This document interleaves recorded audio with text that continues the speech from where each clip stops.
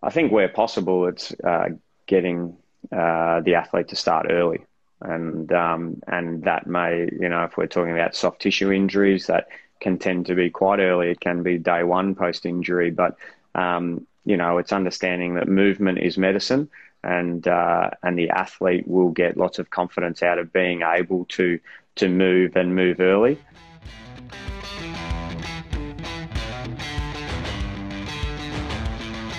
Welcome to the Prepare Like a Pro podcast. Every week I host live chats via our YouTube channel with leaders in the AFL and high performance industries.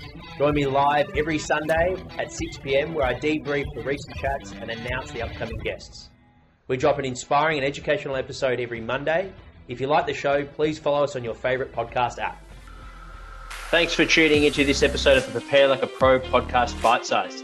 This clip comes from episode 38 with Selwyn Griffith, Head of Performance at the Melbourne Football Club. How did you go about your work as a rehabilitation with the players, and how much of the osteo side of things did you bring into your reconditioning philosophy?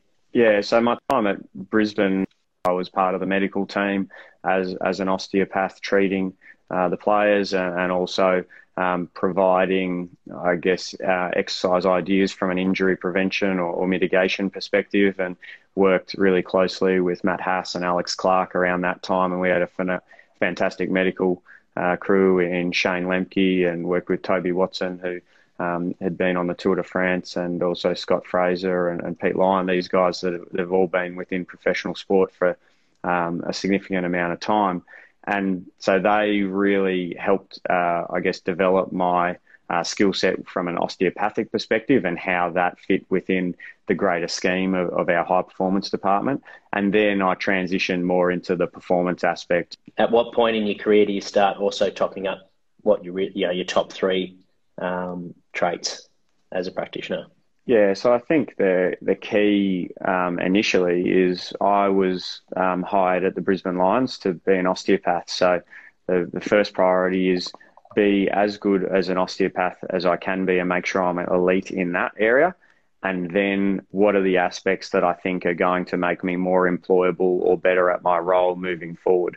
And so for me, it was using the people around me in the Lions environment early on, and some of my mentors to kind of better identify, my growth areas. And so from a performance and strength and power prescription perspective, there was a little bit of that. For those, whether it be developing footballers that may have just had an injury and are currently in rehabilitation, what are some things you've seen over time that are trends when rehab doesn't go well, that you try and make sure that athletes understand early days when they're in rehabilitation or reconditioning phase? I think where possible, it's getting the athlete to start early. And that may, if we're talking about soft tissue injuries, that can tend to be quite early. It can be day one post injury, but it's understanding that movement is medicine, and the athlete will get lots of confidence out of being able to move and move early. And so where possible, trying to have that as one of your key philosophies, I think, is important. And that even goes for possibly bone injuries and tendon injuries as well. There is always something you can do. So focus on what the athlete can do, and whether that's from a cross-training perspective, a strength perspective. It's really important for their psychological motivation. For young developing footballers out there that maybe don't have a strength and conditioning coach, what would be your top three things that you think are really important for footballers to make sure they're doing, developing footballers? Doesn't have to be top three, but just, consistency is key. So, maintaining consistent running exposure, consistent high speed and sprint running exposure, but also making sure you have consistent skill exposure. I think sometimes we can get caught up in, I need to get fitter, so I'm just going to run. But making sure that you're exposed to the skill development aspect is key from an injury prevention perspective. I think the research is pretty clear that there are a couple of valuable exercises if you don't have strength and conditioning advice that performing a Nordic once a week, performing some adductor strength Copenhagen's or other variations once a week can have a benefit on maintaining tissue resilience. Strength and conditioning aspects, what else do you think osteopaths can provide for footy players? He's just graduated as an osteopath, and has always been a dream of his to find himself in a football environment. He's AFL obsessed and was introduced to osteopathy 5 years ago by yourself, and like to one day go down a similar path and help elite athletes perform at their best. There you go. That's a good one.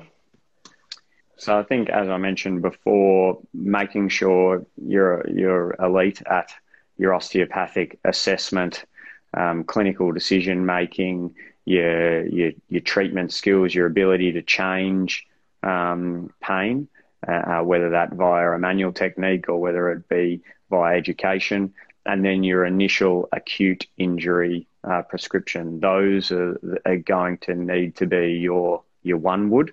Then developing your S&C knowledge around reconditioning from a running perspective, and understanding the different aspects of MAS, aerobic capacity, high intensity training, I think is important if you're wanting to progress into elite sport. Thanks for tuning into the Prepare Like a Pro podcast. This clip came from episode 38 with Selwyn Griffith, Head of Performance at the Melbourne Football Club. You can find us on iTunes, Spotify and YouTube. If you enjoyed this bite-sized episode, please make sure to scroll to episode 38 for the full recording. If you could please take a second to leave us a review, it helps us reach more listeners and is greatly appreciated. If you enjoyed this episode and want even more, our Academy is for you.